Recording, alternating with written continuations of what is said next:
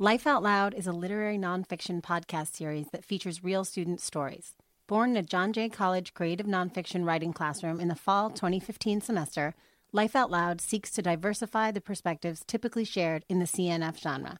Our project aims to amplify voices seldom heard through artful truth-telling simply because we believe that all stories matter. We make them, and they make us. You can always listen at lifeoutloudpodcast.com.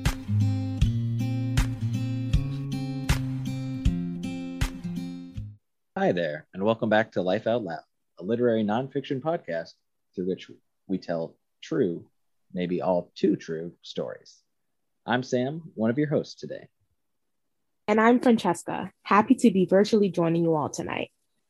Hi everyone, I'm Karen. And I'm Leisha. Thank you for joining us tonight on the 7th episode of our 5th season entitled Down the Block. And I'm Alishba. In this episode, two authors drop everything to go on a physical chase, despite not knowing what they'll find at the end of it. Now, let's get into the first story of the night. This story is by a new author to the podcast, Leah Persram.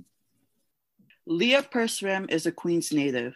She grew up in Richmond Hill and was raised by avid readers whose passions and interests influence her own passion for writing. She's currently a senior at John Jay College with a major in English and a minor in creative writing. In her free time, Leah enjoys spending time outdoors, enjoying life, finding inspiration for her writing. She looks forward to her future, where she hopes she'll be exploring new cultures and traveling the world, sharing her journey through her words. Let's take a listen to Leah's story entitled Taco Tuesday. I unclip the duct tape covered walkie-talkie from my apron and toss my red apron into my locker. I'm off the clock, thank God. The floor is packed. My worn white Converse squeak down the linoleum floors, stopping only when I punch my ID number into the hand punch machine at the door. I weave through the visitors on the museum floor looking for a tall Brazilian boy with chocolate curls. His nose is crinkled as he squints behind his rounded wire frames. "Lucy, you should get your eyes checked. You squint too often," I greet him. Whatever, you sound like my mom. Guess what? It's Taco Tuesday. I'm hungry. I shove him as we walk out. He pretends to fall forward, but we both know my shove had no effect on him. Yes, Taco Tuesday. I'm excited too. We could walk to the place on Northern. Que rico? Yes. He squeals like a little girl. We walk up 111th Street until we get to Roosevelt. He's telling me about his internship and how they are considering offering him a full-time position. Hey, this is where Mel works, right? He interrupts himself to point across the street at the glass front optical shop where my best friend works. I remember that she said she's there until 7 tonight. You want to say hi? He asks. Maybe I can ask if they take my insurance. He rambles on about how we might just get his eyes checked since I always tell him he squints too much. Maybe we should pop in. Mel won't mind. I remember when she went on her interview for her job here. We picked out her clothes the night before, black slacks, a crisp white collared button-up shirt, and black flats. We stayed on the phone all night because she was so nervous. We practiced interview questions together, running through multiple ridiculous scenarios that would never happen. I smile, remembering how we once were. I decide that we shouldn't pop in today, mostly because Mel's boss keeps bugging me to tutor her son in ELA, and I don't feel like having that conversation right now. But I tell Luciano that I'll call her tomorrow to ask about an appointment for him. As we cross the street, he takes my hand, pulling me along faster. He always insists on walking instead of taking the train so we can spend more time together. Our schedules are so compact, they rarely match up, but we make it happen for our Taco Tuesdays. Suddenly though, now several blocks away, we see Mel across the street, not at work. Is that her? Yeah, her waist-long black hair dances behind her as she hurriedly walks down the street. She pulls her navy blue peacoat close to her body and readjusts her purse while she waits at the crosswalk. It seems odd for her to be out at 3:30 in the afternoon, especially since we just walked past her job not too long ago. The shop definitely doesn't close until 7, and she always spends an extra 30 minutes tidying up. Sometimes she goes out with her coworkers After, to the Cucho Frito a couple blocks down. I pause and watch her, whispering to Luciano that we're not going to say hi. But she's your best friend, he says. That's the problem, I hiss. She didn't tell me she was going anywhere. She's supposed to be at work right now. Mel and I have been friends since high school. We had the same exact schedule our freshman year and always skipped AP US History to go to our art class. We also had creative teachers who all created alphabetical seating charts, so naturally, Perez and Pershram went together. As a nervous, awkward, directionally challenged 14-year-old in a brand new school, any familiar face in the hallways would have been welcome. But by our first week, we knew each other's whole life stories and would blare One Direction in our shared earbuds while we walked to class. Mel got the left side of the earbud, I got the right side. Every time. It felt natural to have her by my side. On the day she was absent, I didn't know what to do with myself. Of course, I had other friends, but they were nothing like Mel. We always had surface level conversations, like, did you hear the new 1D album? Did you hear that Annie and Zach broke up? Mr. H's math test was so hard. Miss DeBello is in a bad mood, so be ready next period. Mel and I could talk about everything though, or nothing at all, and we would be content just in each other's presence. We understood each other's silence. Neither of us were having a great time at home. Her mother and stepfather argued a lot about money, while my parents left me under the care of my grandmother because they wanted me to live in a stable home. The first time her mom kicked her out, she was only 15. She'd kick her out because she said there wasn't enough money to support her and her 3 younger half-brothers. So unless she got a job, she couldn't have a bed. It also didn't help that they were all undocumented, which caused further complications. She called me at 2 a.m. from her neighbor's phone sobbing. I woke up my grandmother and we went to go get her. She lived with me for about a month before her mother came to meet her one day after school to tell her that she missed her and wanted her to come home. Mel looks exactly like her mother.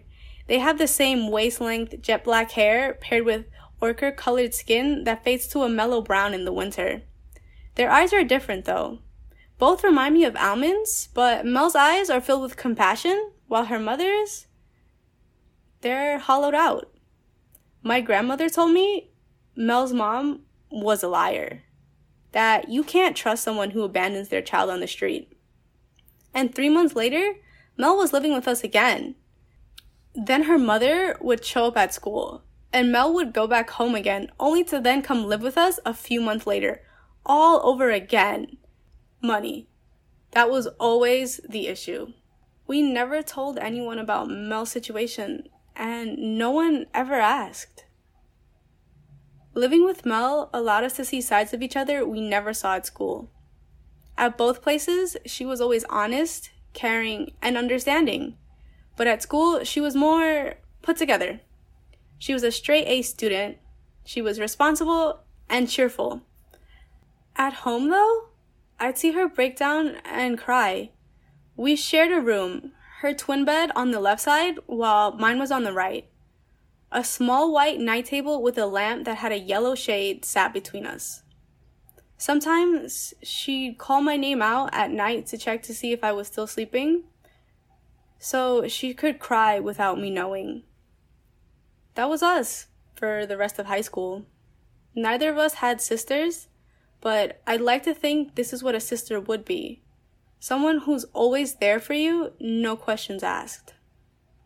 So, is she really lying to me about her work schedule right now?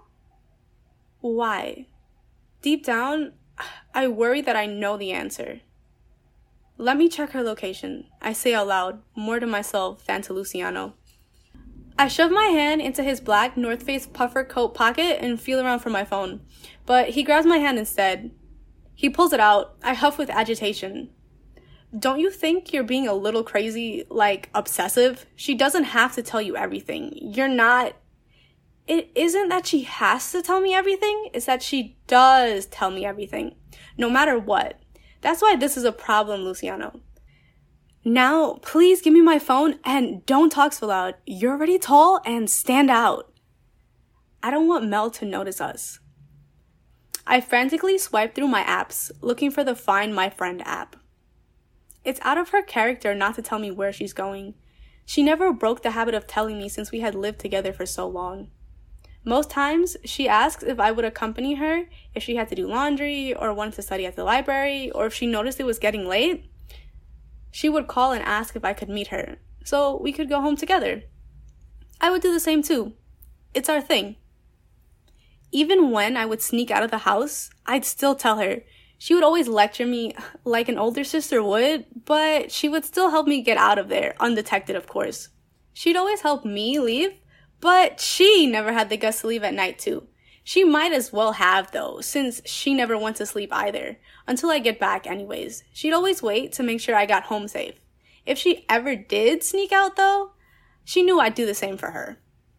So where would she go without telling me? The last time she did this was when Luciano and I first started dating. That was our first argument in the then 6 years we'd had been friends. I couldn't remember her telling me, but she claims she did because she says I helped her pick out her dress and her makeup. She had gone out on a date too, but she had never showed me the guy. I did see the bruises he left on her wrists and thighs though. She swore she would never see him another time. After that, she started telling me more than once where and when she was going out, and she never came home with bruises again. My eyes remain locked on my phone. Her location is pinned at her job, but it says 23 minutes ago? How convenient. Are we really going to follow her? Babe, what about Taco Tuesday? Luciano whines. I hate when he whines. He's a grown 24-year-old man. This isn't even the time for this right now. But if I show I'm irritated, it'll just cause a problem. Just focus. We have time. It's early. I just want to know what's going on. Then just ask her. His anger builds in his voice. I can't. If she wanted me to know, she would have told me. I just want to make sure she's safe wherever she's going. We both know that's not the whole truth, but fine. He pouts. We tail her, keeping a half a block distance between us. As we walk down Junction Boulevard in silence, I fight the urge to throw up. The more I allow myself, the more I think I know exactly where she's going. I start fidgeting with my hands, cracking my fingers, and playing with my coat zipper until Luciano grabs my hand. I want her so desperately to just be going on an errand for her boss. But I can feel in my chest that she's not. We walk until Junction meets 34th Ave. I see her cross over the street and walk down 34th. I know she waits in the playground on Northern Boulevard before she goes to see him. She has to wait to make sure his wife isn't home. He's disgusting. I met him once, accidentally of course. They were on the Manhattan-bound 7 train in the 4th car from the front. I barely made it into the train as I transferred from the E at Court Square. I ran up the stairs straight into the train. I didn't notice him at first. I was too concerned that I might be late to meet Luciano at some ramen place he wanted to try in Long Island City. I kept checking my phone despite knowing that there was no service in this area. What caught my attention was giggling and a hushed voice saying, "No, stop it, not here." Immediately, my eyes moved through the cart to see if there was any woman uncomfortable in a man's presence. All I found was Mel with an older man wrapped around her. If I hadn't known her, at a quick glance, I would have just assumed they were father and daughter. His greasy gray hair was slicked back. It looked like he hadn't washed it in weeks. His shirt had sweat stains around his armpits, and it was unbuttoned, showcasing his unruly chest hair, but his face was clean-shaven. A poor attempt to look young. He didn't even have a briefcase, nor a suit jacket, but he wore well-kept, wingtip, darkened leather shoes. He was bracing against the door with one hand in her silky long black hair and the other under the back of her shirt, resting on the curve of her hip.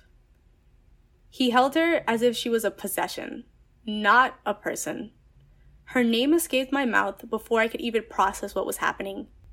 She stiffened immediately, but quickly pulled herself back together and flashed a smile. Leah, come say hello. Meet Don Luis. Hola, señor. Me llamo Leah. Soy la mejor amiga de Melanie. Hola, Leah. Mucho gusto. Soy un amiguito de Melanie. Our greetings were formal and unenthusiastic. He had dropped his hand from her waist and stuck it out for a handshake when I saw it. His ring, a sacred gold band that promised commitment, is now a symbol of his infidelity. He gave me a smile that was more telling than anything else. He knew I knew. But, of course, I didn't want to cause a scene on the train. My eyes did all the talking between Melanie and me. She knew that she'd been caught. Just 2 weeks ago, she told me that she was focused on graduating, so she could move out. She had no time for a relationship. Or so I thought. I had instantly felt sick to my stomach and stayed that way for the rest of the night until I heard from her. She called me around 3 a.m., but her words were slurred. She was drunk. All she said was, "back door." I silently slipped from our bedroom and creaked down the stairs. I had lied to my grandmother about where she was, said she saw her mother and wouldn't be back for a couple of days. I didn't know how she'd react in the morning when both Mel and I were sitting at the kitchen table. I carried her up the stairs and changed her into her nightdress. I wiped off her makeup. The entire time, there were tears running down her face as she mumbled how much she loved me. We barely spoke for the next 3 days. I wasn't mad at her anymore. I was concerned, but she kept avoiding me. Finally, on the 5th day, we were home alone, and she was ready to talk to me. "Leah, I can explain," she sputtered out. She met him at work. He was one of the patients there. He comes by every 2 weeks to pick up contacts, and she had grown fond of him. She was too embarrassed to tell me he was an older man. He started bringing her bouquets a couple months ago, and she agreed to go on a date. I wanted to believe her. I wanted to trust her. But she conveniently forgot to mention he was married. It started to make sense. She was coming home late, her phone was off more often, and she kept saying she had to work when really she wasn't in the office. She became someone I didn't know anymore. Someone who told lies quickly and averted my eyes. I looked at her blankly, while she looked me in the eyes and continued to tell me lies. Lies I know she believed.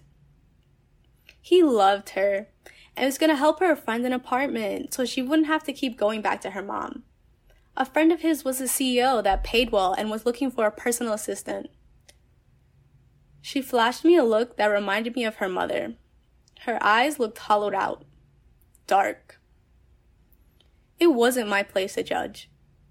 Love is love, I guess. But money isn't love. I wonder if she forgets he's a married man. How does she think this will end? I didn't say much because our shared silence was always understood.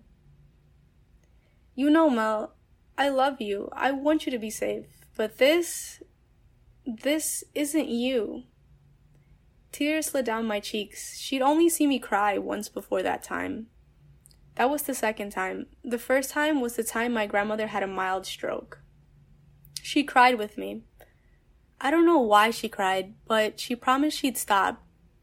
And she did, for a while. But when she went back to live with her mother, she would start seeing him again. It was a cycle. By now, she's seen me cry plenty of times, and 5 months ago, my grandmother told her she cannot come and live with us anymore. She felt the back and forth, the constant hushed arguments, the coming home late and drunk was too much. Mel was 21, an adult. She was now responsible for her own well-being. We walked past the school, the black gates towering over us, making it feel like we're walking through a prison yard. The green turning gray turf-filled baseball field is empty. The air is still. We hear nothing, not a single shrill of a child sliding down the slide, or a child begging their father to push them higher on the swing. I see her walk past the playground and dart across the street, disappearing behind the scaffolding, but she comes back into view a few seconds later. I watch her bounce up the steps, looking over her shoulder before she enters the brick building through the double doors. The first time I saw this building, there was no scaffolding out front, and it was 3 a.m. Mel had called me that night, and she said she was in a predicament. I heard screeching in the background and assumed it was her mother. I offered to send her an Uber, but she urged me to come get her. She said she had to go and that she needed me there with her. She texted me an address I'd never seen before and asked me to bring her some clothes. When I pulled up, she was outside the building, only wearing a robe, purse in hand. She flung open the passenger door and didn't bother to greet me. She smelled like sex, sweat, and cigarettes. She thanked me for the clothes. We sat in silence the whole way home. When I pulled in the driveway, I finally looked at her face. He has a wife. Mel knew I wasn't quick to judge, but she also knew I have certain standards. I thought she did too. I thought we both abided by certain morals, and sleeping with someone else's husband was not one of them. How could I overlook this? Even for my best friend? Besides, she was clearly in physical danger. She had scratches on the right side of her face. Her eyes were puffy, and her left eye was bloodshot. I didn't even know what to say. All I could mumble was that she needed to leave in the morning before my grandmother was up. I can't believe she'd go back into this building. After what happened here? I stare at it, remembering her standing there on the street, almost naked. He'd let her leave like that, and yet, here she is, back again. Even though she'd sworn to me at least 3 times that it was over, that she was ending it, that she was finally making enough money. Luciano pulls me into a hug. My head is tucked under his arm, and my face is pressed against the cold plastic of his puffer jacket. "I'm sorry, Leah," he says. He tries to comfort me, but he doesn't know what to do. He slightly pulls my hood off of my head and places a kiss where the fur of my hood was. I stand there, still and outwardly emotionless. Internally, I'm furious and disappointed, but mostly, I'm concerned. If she needed the money, she could have asked me. Why does she keep sleeping with him? She's a call girl. His call girl. He calls, and she goes. He pays well. She always has a new purse hanging off of her shoulder. Maybe he could buy her a new phone, since hers rarely takes my calls anymore. I'm still in silent for a long time. Finally, Luciano interrupts my thoughts again. "We're close to Querico," he says gently. "Let's go, my love." It's our Taco Tuesday. Oh my goodness. Oh. The way that ends is just so, heartbreaking. And oh my goodness. Thank you so much for being here today, Leah. Thank you guys for having me. I really appreciate it. Yeah, thank you for coming. I'm just going to jump right into it because obviously we have so many questions about how that ended and what happened after, if anything. But to get some more backstory, you use background information on you and Mel's relationship throughout and your bond throughout all of high school and, of course, living together when her mom kicked her out and, everything that followed that. And you use these moments to really build the suspense around why it was so strange to see her hiding something from you.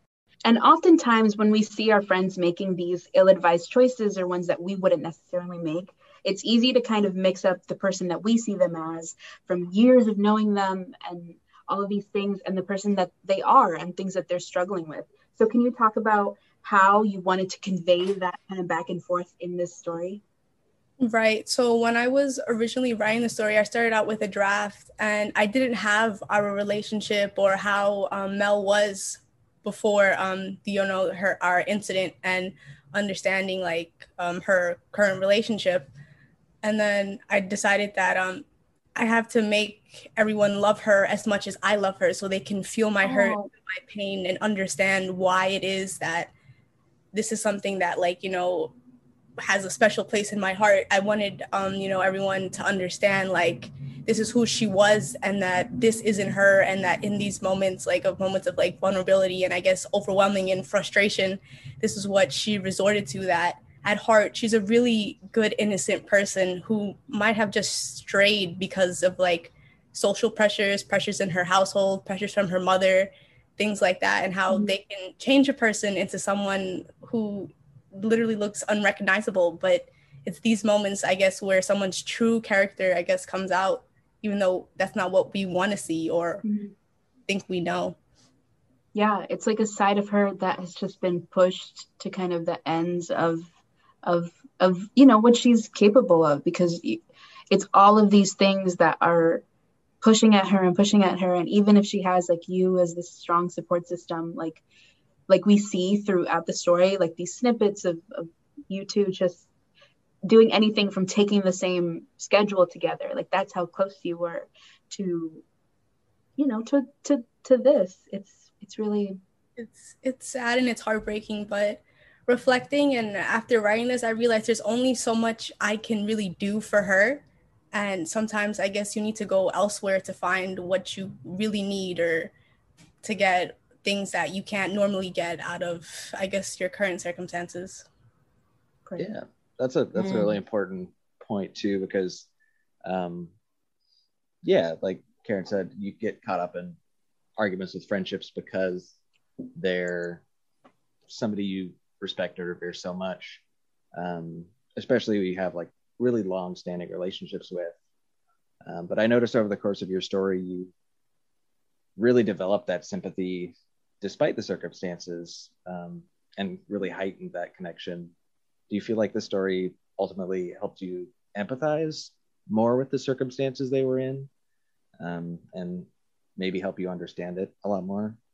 Writing the story, I think, allowed me to really process and think through my emotions and how I felt towards the situation, because I sort of pushed it out of my head because it happened right before quarantine and the pandemic, and there was so much going on. I was very emotionally overwhelmed, and this truly topped it off. And writing it allowed me to clearly see that at the end of it, I was angry and I was hurt, but I still care and I'm concerned. Like, at the end of it, I just want what's best for her, regardless of how we stand. I just want to see her, you know, really be her and not, you know, backed into a corner and act as if, you know, she's a completely different person.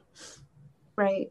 And I'm sure she also, like, I'm kind of getting the sense that maybe your relationship has changed, but even those moments of you still showing up for her and going to pick her up when needed, like, it was really, you know, sometimes when people kind of get to the end of their limits and what they are capable of, having people who are just like relentlessly there for them is really, really helpful. So can I ask if your relationship has changed? Where do you two stand today? Unfortunately, we're no longer friends and we don't communicate anymore. It was very heartbreaking, and we're not on good terms. Our last interaction was an argument, and afterwards I did try and reach out and apologize, but she didn't want to communicate anymore. So I'm here if she ever needs me. I'll always be around. I always have a place for her in my heart. It's just sometimes people grow apart. Yeah. Losing friends is often harder than almost any relationship you really can. That's so true. That's so true. Yeah, and it's something that we don't really talk about a lot. We talk a lot about romantic breakups. We don't really talk about friendship breakups that much. Yeah, like the keepers of all that you are, like the people that kind of get you the most in the world. Like when that leaves, we're so sorry that you are experiencing that and are like digging this up again. But I think it's so important to think about and talk about, for sure. I definitely agree. Yeah, and it's especially like a different type of pain when you lose a friend. So when our closest friends make choices that hurt us, we can sometimes change how we form friendships down the line. Do you feel like you've changed or altered how you form friendships? That's a really good question, and that's something I honestly haven't thought about or really considered. I hope that this wouldn't affect me and how I treat people in the future, but it might as well just have like an influence on how much I'm willing to help people in the future. Yeah. Okay, well, that being said, what do you want your readers to take away from this story? That sometimes not everyone is meant to be in your life forever, regardless of what your relation is to them. But even though you may have bad moments, there's always good moments to remember. And you might not end on good terms, but that doesn't define what your relationship was with that person. Yeah. That's really good. Yeah. And from this piece, we get how special that relationship was to you. Like, regardless of anything that is happening now or could even happen in the future, like, this is a person that was very special to you. And we thank you for sharing this like snippet of your life that was really intertwined with us today. Thank you guys so much for listening. I really appreciate it.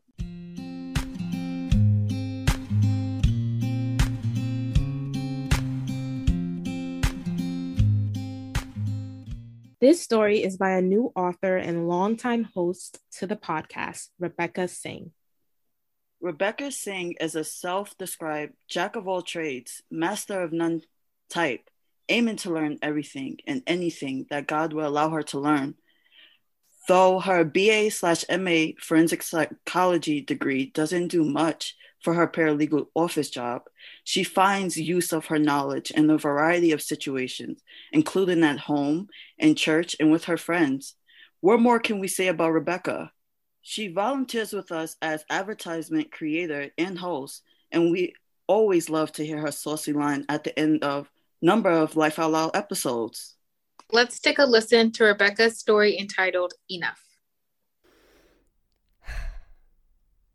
The large, imposing bookcases in my school's library loom over me as I peruse the colorful spines and long names.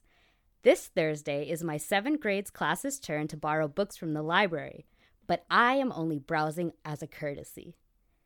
I already have a series I'm working through. The series features a set of twins, one representative of the sun and the other the moon. The two characters create a beautiful dichotomy of solving a similar problem in two very different ways.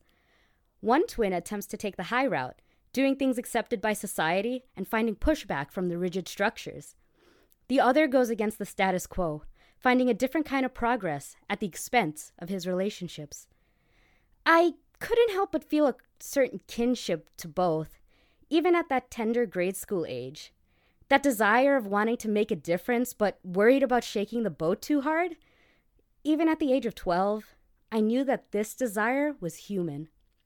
Surely the author intended for readers to feel more companionship with one protagonist over the other, but I feel a particular pull towards both.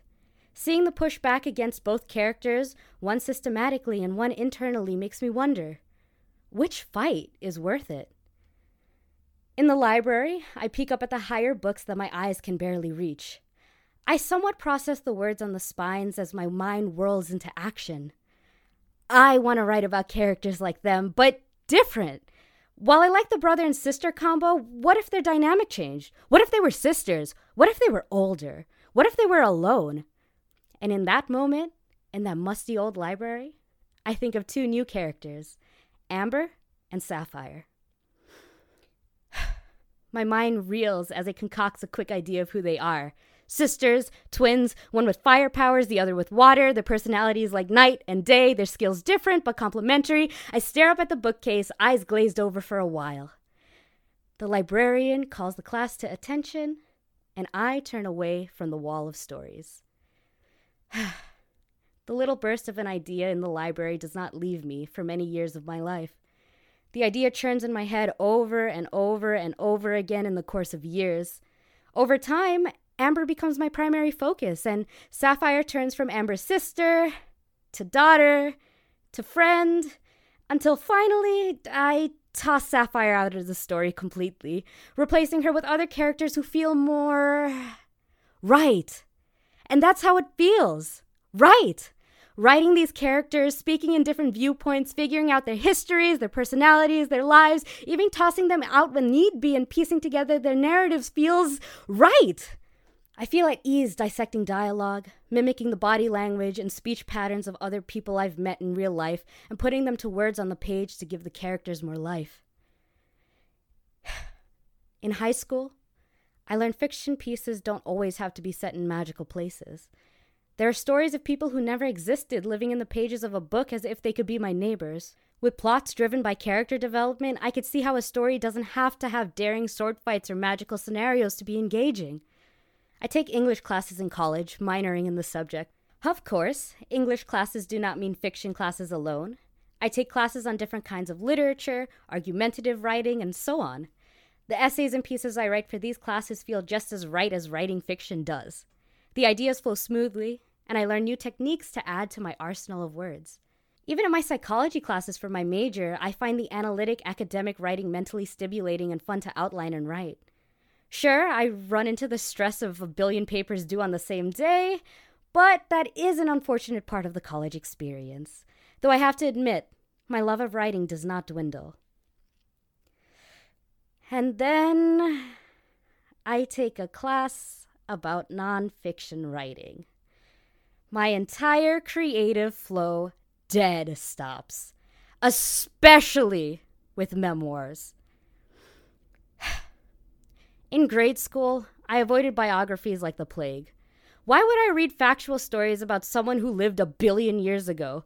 History was interesting, sure, but on my own time, I'd much rather read about magical worlds and interesting people in places I could reach nowhere else but in the pages of a book. Who would want to read about the day-to-day life of a famous person, much less a nobody like me just going through their day, right? Sure, reading about a famous life can let us less famous people know what it's like being at the top of the game and how it takes 3 easy steps to be the best version of yourself or whatever. But who wants to read about nothing? Or not nothing, but about something or someone so extraordinarily ordinary, or maybe not ordinary per se, but who would want to read about what someone like me, what I experience, what I feel, what I struggle with? Who would care? In college, I learned that the real world doesn't have to be that much smaller than the imaginary. In the nonfiction class, I read and listen to stories about the lives of my classmates. There is anger, spite, malice, confusion, sure. But there's also love, joy, and a hope for a better tomorrow. Each week I am enamored with the piece assigned to us, each classmate taking turns talking about their ordinary, extraordinary days and their day-to-day lives. They become characters on the pages of these stories, characters I can relate to and feel for. And I wonder if they'd feel the same about me, about my character. The class runs like a workshop. After about 6 weeks of lessons and practice, we work entirely with each other's essays as our focus. Each day, we read 2 students' stories and workshop the pieces together. I try and get an early date to present my story. Then, between all my other homework, studies, and responsibilities, I finally sit down to write about my life, a life that I've actually lived. I stare at the blank document. My computer screen glows warm against my face as I will words and ideas to manifest. My head draws as much as a blank as the document in front of me. It's not like I don't live an interesting life. I'm a pastor's daughter who goes to school in the big city, who goes on vacation in different countries with her family every once in a while, and who sometimes participates in international church events in Caribbean countries like Guyana and Trinidad and Tobago, where we praise God on a stage, encouraging those who don't know God to start learning about Him. I sing, I dance, I play video games, I drive, I write, I love swimming, and I'm afraid of heights, but the question remains on every single rubric, every single comment, and on every single follow-up question on every one of my memoir draft pieces. Who am I? Who is telling the story? The audience needs to know the narrator as a character. The audience needs to connect with her. What I do is interesting. How I affect the people around me is interesting. who I am? Anger, spite, malice, confusion. How do I make others want to read about that? Even my fiction writing suffers. The surge of academic writing and reading I need to partake in might play a part in my creative funk. I'd managed to join the BA/MA program after all, so the sudden need to understand master level classes becomes priority. My 2 psychology classes are, after all, kicking my butt. But that's not only it, is it? I mean, sure, the situations surrounding me aren't exactly helping, but there's something else there. I want to return to the comfort of writing my fictional characters. Can't Amber take my place? She's braver, stronger, more outspoken than I have any right to be. If she didn't live in a world saturated in mystic and whimsy, maybe I pretend she was me and just write her in my place. That would be unbelievable. Amber is far too cool to be confused for me. Not to mention, my personal life is in turmoil. 3 people, my grandparents and their helper, moved into our house around this time, disturbing the relative peace of the household. Now, the television is always playing loudly every day my brother and I come home from classes, and my grandma's shrill, loud, piercing voice calls for us, constantly, consistently, to spend time with her, to help her, to sit with her. We just got back from school, right? We don't have anything else important to do, right? My life, my time, and what I choose to do with it is important too. I refuse to feel guilty. I stare at the blank document in front of me. Do I really want to write about this time in my life? This time with my grandmother screeching, with my parents incapable of seeing the mess she causes as they leave and return home at odd hours for their jobs, with my brother trying to take the high road, quelling her need for constant affection and feeding into a narrative in which my grandma writes us as just sitting there with her all day long as good little grandkids, unable to do anything else, incapable of moving from her side without ripping our bodies from her deep metaphorical claws. Do I really want to write about me playing the bad guy, pushing back because if I don't, no one else will, and I will not. And I cannot allow this woman to come into our lives and run it the way she so desperately wants to. Do I really want to write about that? This moment feels so permanent, so focal and so loud, that any other memory I try and pull out of my tired brain gets overwhelmed and overshadowed by the screeching and the static and the news anchors loudly declaring today's gruesome truths. I write. The words are clunky. The imagery is vague. Even as I write, I realize it's just anger and dissatisfaction wrapped up in black and white. It's ugly. It's angry. It's coherent. It's a story. I need the grade. I need this piece finished. The piece is not pretty. I find it years later after wiping it from my memory and shoving it into a deep part of my work flash drive. The piece, entitled Too Pretty to Care, is angrier, meaner, and more full of venom than I remember. I read the piece once because I could only handle reading it once. Was I okay? How did I allow myself to share that with the class? Why was I allowed to? People read it. People commented on it. I remember none of it. I got my grade. Ironically, I joined the nonfiction podcast that the professor runs. Despite my absolute struggle writing nonfiction memoir, I figure surrounding myself with better writers who are able to access that nonfiction memoir writing gene in their systems will be the best way to bring out new ideas and new tactics that I may not have otherwise thought of trying. Each episode on the podcast features stories written in a variety of voices. I learn about taking on a voice of innocence, braiding multiple stories seamlessly into one coherent piece, and many other things. I write questions to ask in the interview portion of the podcast sometimes. I still struggle to write a piece of my own. But my fiction writing improves, as does my academic writing.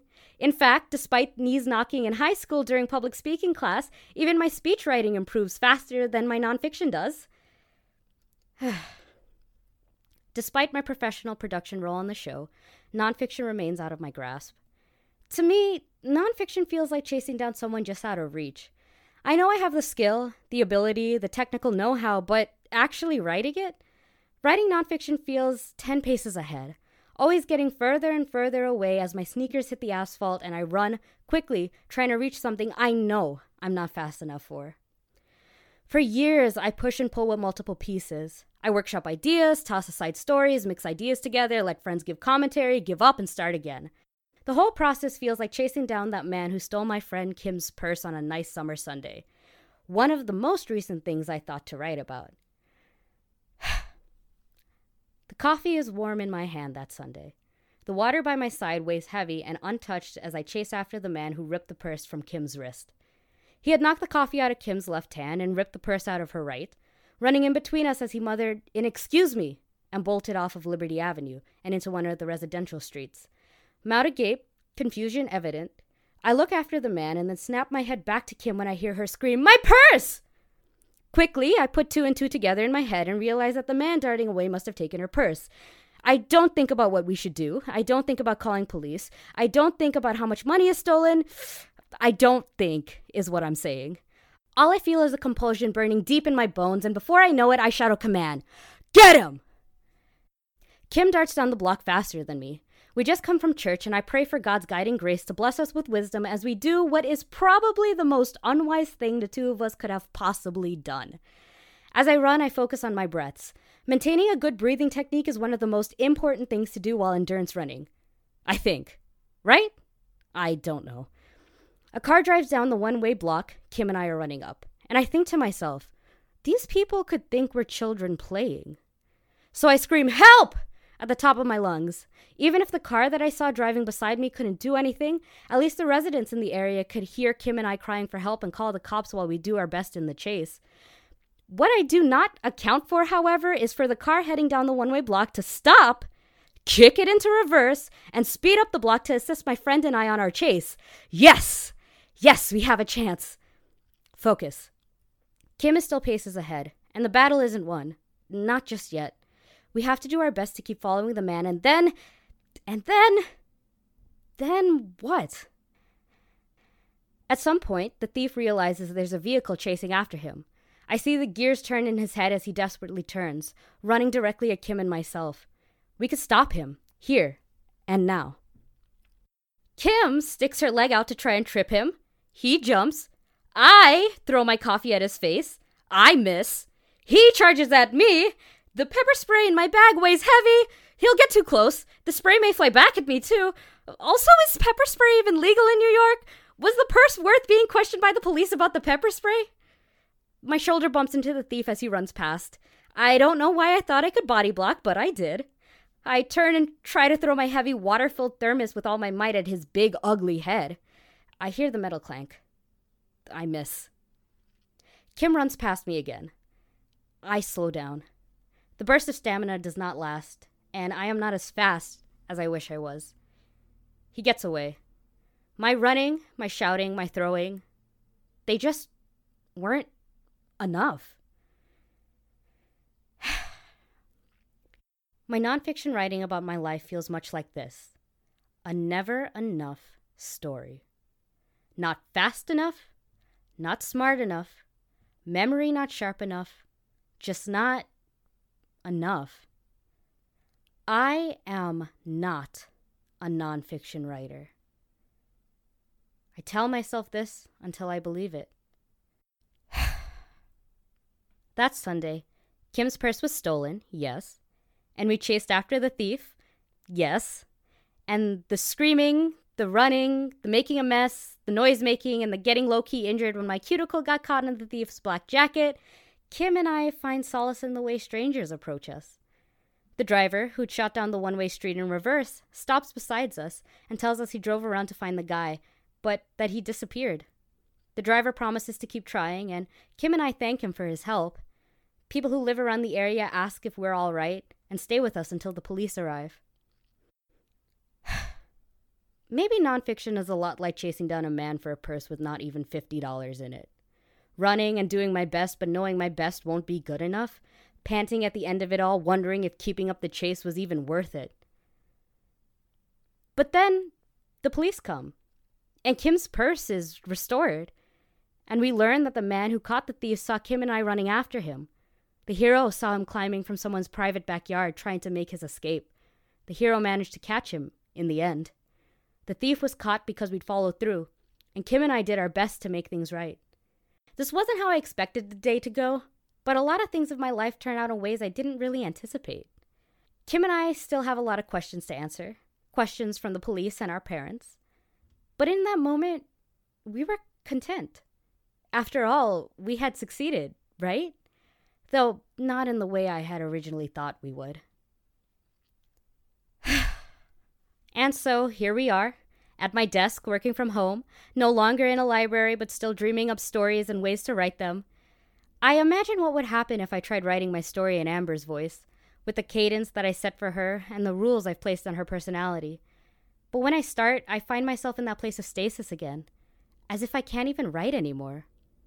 In a way, it feels like Amber's telling me no, that I need to find my own voice, just like how I gave her one of her own. It's not easy, finding your own voice. I worry I'll be too loud, too confident, too scared, too timid, too angry, too much. I worry I'll never be enough for a reader to want to know about me and about the life that I lived, or even that maybe I'll be too much. As I struggle with ideas, how to blend them together and bleed them into a coherent whole, I wonder if nonfiction writing, if writing about me, will ever feel totally right. I am not a nonfiction writer. But looking back at old drafts and reading stories, nonfiction and not, that I attempted back in school, and even attempts I tried after I hung up my degree and started working in a law office, I have to laugh a little. I am not a nonfiction writer, no. I'm a storyteller. Genre be damned. And that is enough. Wow, that was a really good ending. That was really good. That genre be damned part, I love that. Oh, thank you. For sure. Rebecca, it is our first time seeing you on the other end of this virtual now, but table. Yeah. We're used to having you write questions and, do the interviews with us over here on this proverbial side. All the behind the scenes content. Yes, I know. Because it's been years of this, and also 4 years, give or take. Yeah, pretty much of kind of talking about stories and loving on stories together, and also you every once in a while saying, and I'm writing something, I'm doing it, and it never kind of like got to where we are thankfully at now. So thank you so much for being here today. Thanks for having me. Of course. I'm so glad to just finally get a piece that I'm satisfied with and that works, honestly. Does it work? Absolutely. So speaking of this piece, it's a story, a nonfiction story that's about your discovery of nonfiction through Professor Madraza's class and your journey as a storyteller as you're uncovering all of this. And it's a bit meta at points as you walk us through the push and the pull of your internal dialogue of trying to fight to create a piece of nonfiction and how to make yourself a character. And it flows effortlessly into this slice of life from the day that your friend Kim's purse was taken. Mm-hmm. And the first time I read it like blew my mind. I'm like, oh shit, she's doing it. Like it's happening. We're doing the creative nonfictioning. So can you just tell us how you navigated writing a story within a story that's also about storytelling? Well, actually, when I first wrote this piece, it was 4 pages of the chase, and that was it. It was the chase. Oh. And I sent it to Madraza and I was like, this is the chase. And it was a plot. It flowed like a plot. It was a story. This is it. And I sent it to Madrazo and I was like, I wrote something. And she told me, there needs to be a push and a pull. You look like a hero here. Where's the internal conflict? Where's the conflict? And I'm like sitting there and I'm thinking to myself, I love writing internal conflict. That's what all of my characters are about. Why can't I do it for nonfiction? And she and I were talking, and I mentioned wanting to write a piece about my struggle with nonfiction as well. It was basically a throwaway line because I was just so annoyed at myself for not being able to write a piece that felt like a piece. Yeah. And then Madrazo tells me, like, wait, that's a form of like disempowerment to combat this kind of like heroic nature that you have. And I was like, are you telling me that I could make a nonfiction piece about running down the block chasing somebody? She says, maybe.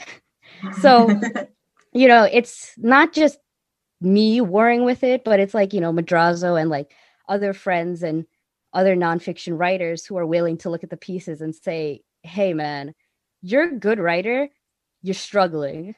And being able to push it to this level where it's like, all right, yeah, it's a piece and it flows well and the prose is good, but the story isn't there. The character isn't there. And, it hurts to hear it, in the moment, because it's like, I tried so hard. I'm doing my best trying to write the piece, but I know in my heart that the only reason that they're telling me that is because like they want to see it be at the potential that it could be. Yeah. So I can't be any more happy with how it turned out. Oh, that makes us so happy to hear. And you really get all of the different parts of you in this. Like I said before, like many of us have known you for years. So to see who you are as a character reflected in this and so like beautifully done, and so you feel all of it. You feel the different layers that are you. And that's, I think, what makes this piece extra special for people like me, very selfishly, but Thank you. I'm so glad. Because I did show you a couple pieces before and you gave me the same kind of advice, though you tried to be a little bit more nicer about it. And I appreciate it. I'm not nice. No, I mean, you are nice, but you're also very direct. And it's like, all right, cool. I'm going to just go cry in a corner for a little bit and try again. It was needed because it got us here. I'm sorry to hear that. I'm teasing.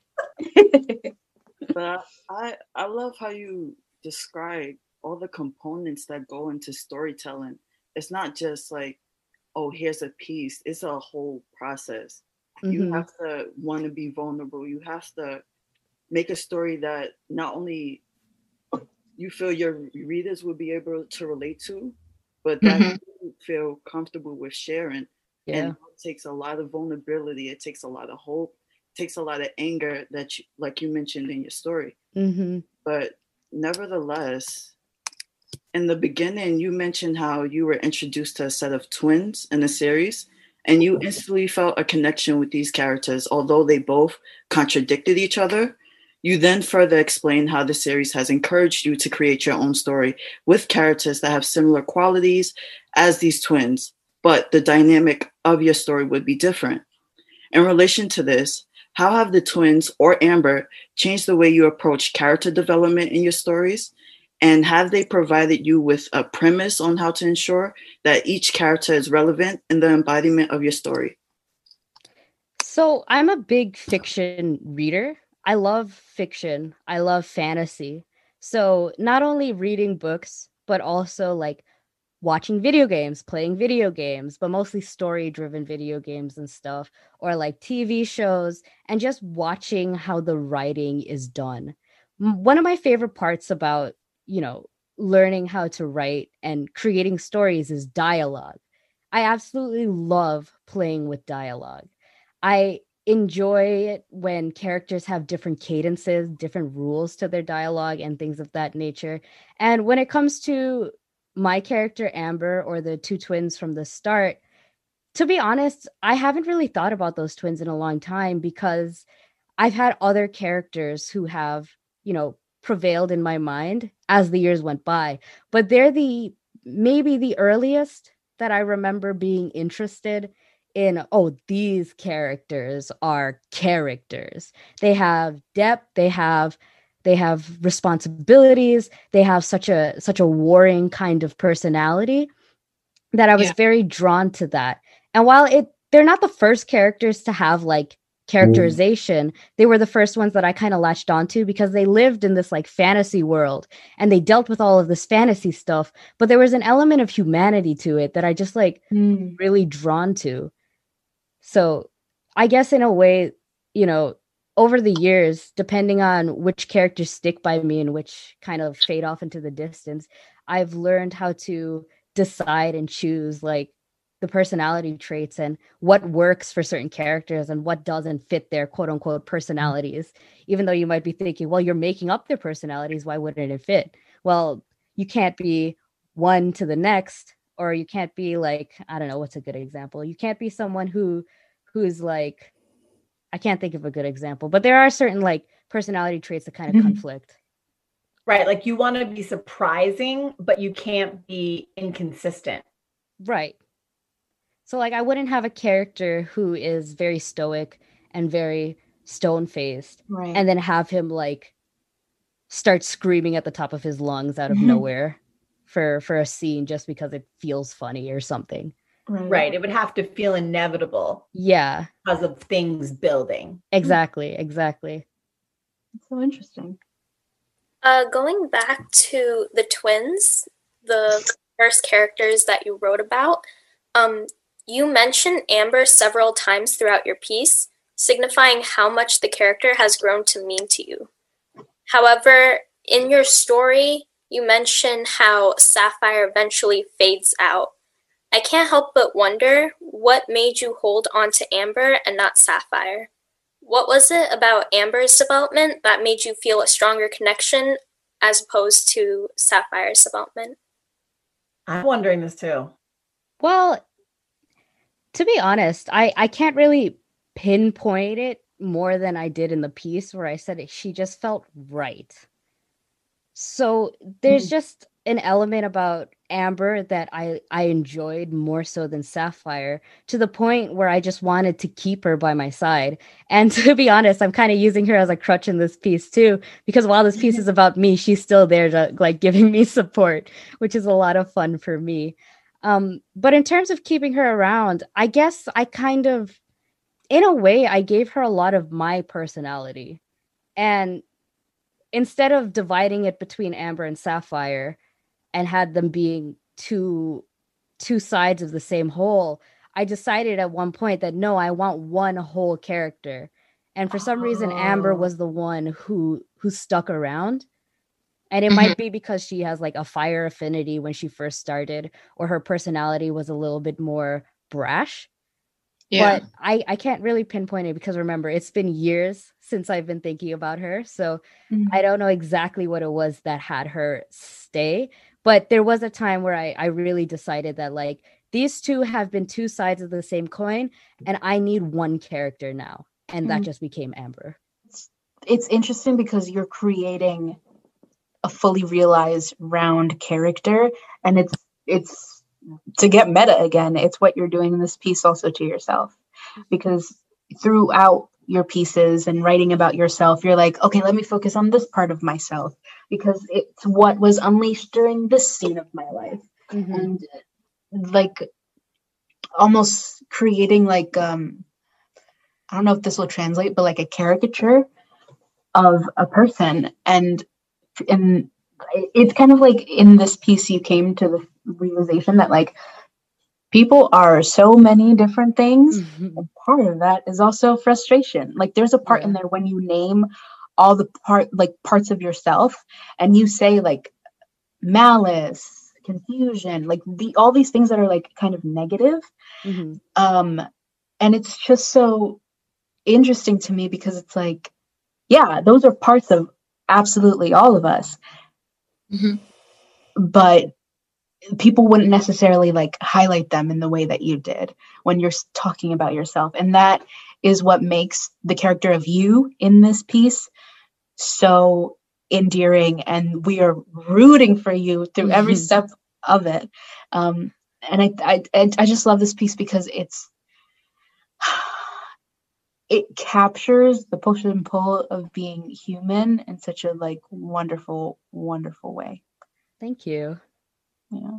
And it's interesting, Rebecca, because your major dramatic question, which I know some of the people in this interview room didn't take the class, so you don't necessarily know about that question, but we'll talk about it at some point. But the question went from like, will Rebecca get the purse back, to actually, will Rebecca, the original question in the original draft was, will Rebecca get the purse back?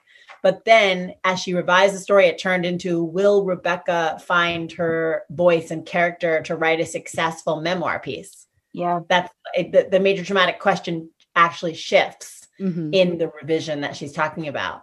Yeah. So good. So good. Well, Rebecca, is there anything you would like your listeners to take away from the story? Yes, this is the one question I knew I was going to get, because everyone gets this question. But the main thing that I want readers to take away from this is find the people in your life who are willing to tell you you can do better. Yeah. Who want to see you do better, who strive to see you do better. And it's gonna hurt when they say this isn't your best. And it's gonna suck when it's like you tried how hard you could and it wasn't at the par that you're used to being at. But find those people that you could trust. Find those people you could lean on. Find those people you can turn to who are going to push you to the place where you are meant to be. Yeah. You make me cry. No. It'll be the second time today. I know it's not just me. I mean, you're saying that you got feedback from Karen and other friends and perhaps classmates. So, you know, I'm tearing because that message resonates with me so much too.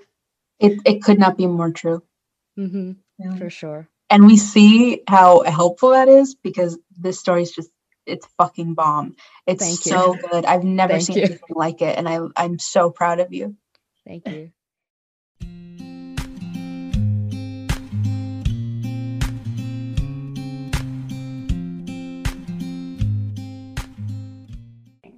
And that concludes our 7th episode of the 5th season, Down the Block.